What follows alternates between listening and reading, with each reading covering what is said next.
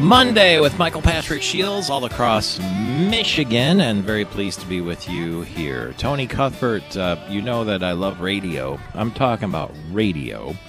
And so there is going to be a collision of old-time radio, and it's going to happen here in, well, it's not old-time, really.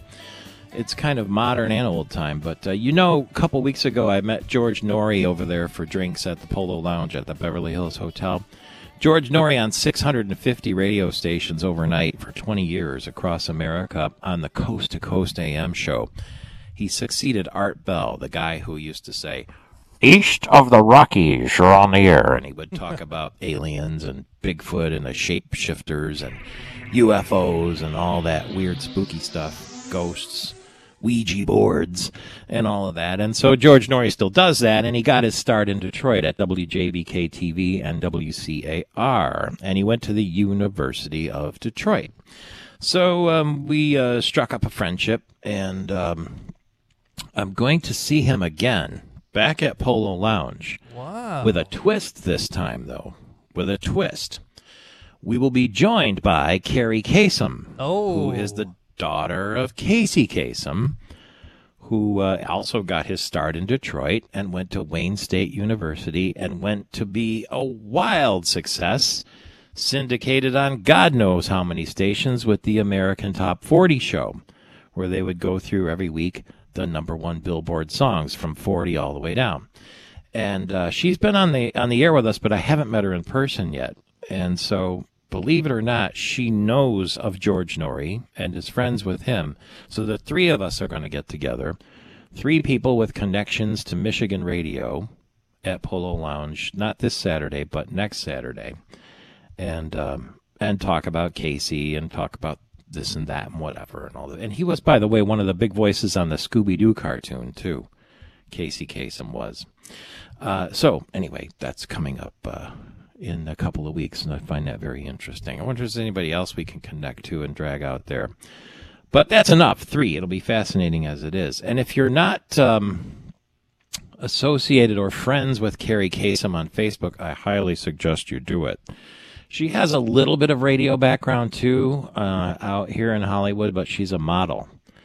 And when I say she's a model, she's a model. She flies to places like Dubai and goes bareback on horses and all sorts of cool stuff, and she's a pilot, too. So, anyway, that's coming up in the not-too-distant future. Michael Patrick Shields, radio stations across the state of Michigan, worldwide at mibigshow.com. GT Long, another Sunday in Horton Bay, and a distant rumble, the unnoticed, unreported world of grassroots politics on our AT&T line, our radio stage, if you will. Happy New Year to you. Hey, Happy New Year, Michael. How's L.A.? You sound like you're having fun. Yeah, I am having a real blast and making lots of nice connections and bringing some people to the program and some stories and all that sort of thing. And I know you were out here not that long ago. Did you like La La Land in the Golden State? Well, I never made it to L.A. I was in Laguna Beach, but it was beautiful. I mean, very interesting. But next time I want to get over to L.A., I'll go with you. You know the whole town now.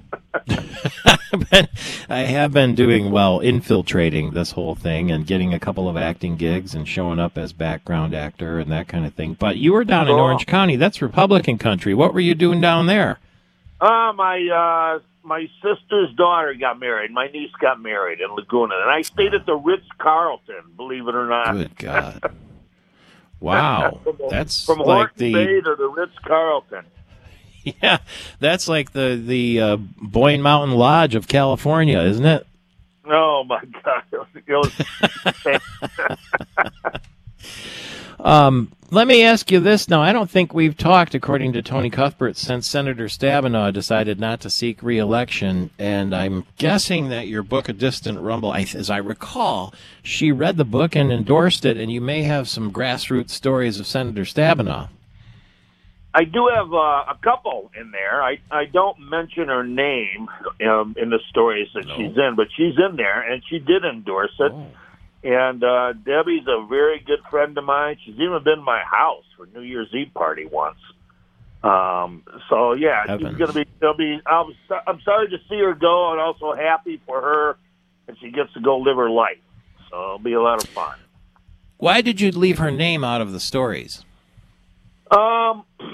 Mainly because if you should know this, you're a writer. If you put somebody's name in there, you need their permission, and at least I do. That's the way I do it, and quite frankly, you got to go through all kinds of red tape if you're going to try to get a U.S. senator's name in a book from their staff and everybody else. She wouldn't have cared if I ever got a chance to talk to her, but it's hard, and it's just easier just to tell the story. And, it's funny because Tony Cuthbert experienced that because, we have these little bumpers where somebody might say, "Hi, I'm Congressman Bill Huizenga, and you're listening to Michael Patrick Shields," and we play them. And he tried to get one from, I forget if it was Debbie Stabenow. It was a combo with Senator Peters and Stabenow. They both recorded it with no issue, and then the staff was over there within a minute and said, you need to eliminate that from your phone immediately. Yep. Yeah, I don't know. They fussy about the staff is a pain, and it's just a lot easier just to tell the story, and it's a very funny story. She's in one of the petition stories, so a chapter on petitions. She's in that, so. Well, I guess we call that a cliffhanger. So, in order to read the story, we're going to have to buy the book, right? Yes, buy A Distant Rumble. Spread it out in California. That's where I need to spread it out. How do we get it? Go to Lulu.com and type in the title, hit enter, and order. It's only $12. It's a great book. I think, matter of fact, I'd love to see it go big in California. Be my agent out there, Michael. I bet. I think you've always been destined for stardom. And don't forget the other books, too. Another Sunday in Horton Bay, the trilogy of G.T. Long visiting with Jesus at Horton Bay every Sunday. His friend Jesus, not coming down from the mountaintop, just showing up with a cup of coffee. Political operative and friend of Northern Michigan, G.T. Long in Horton Bay this morning with MPS.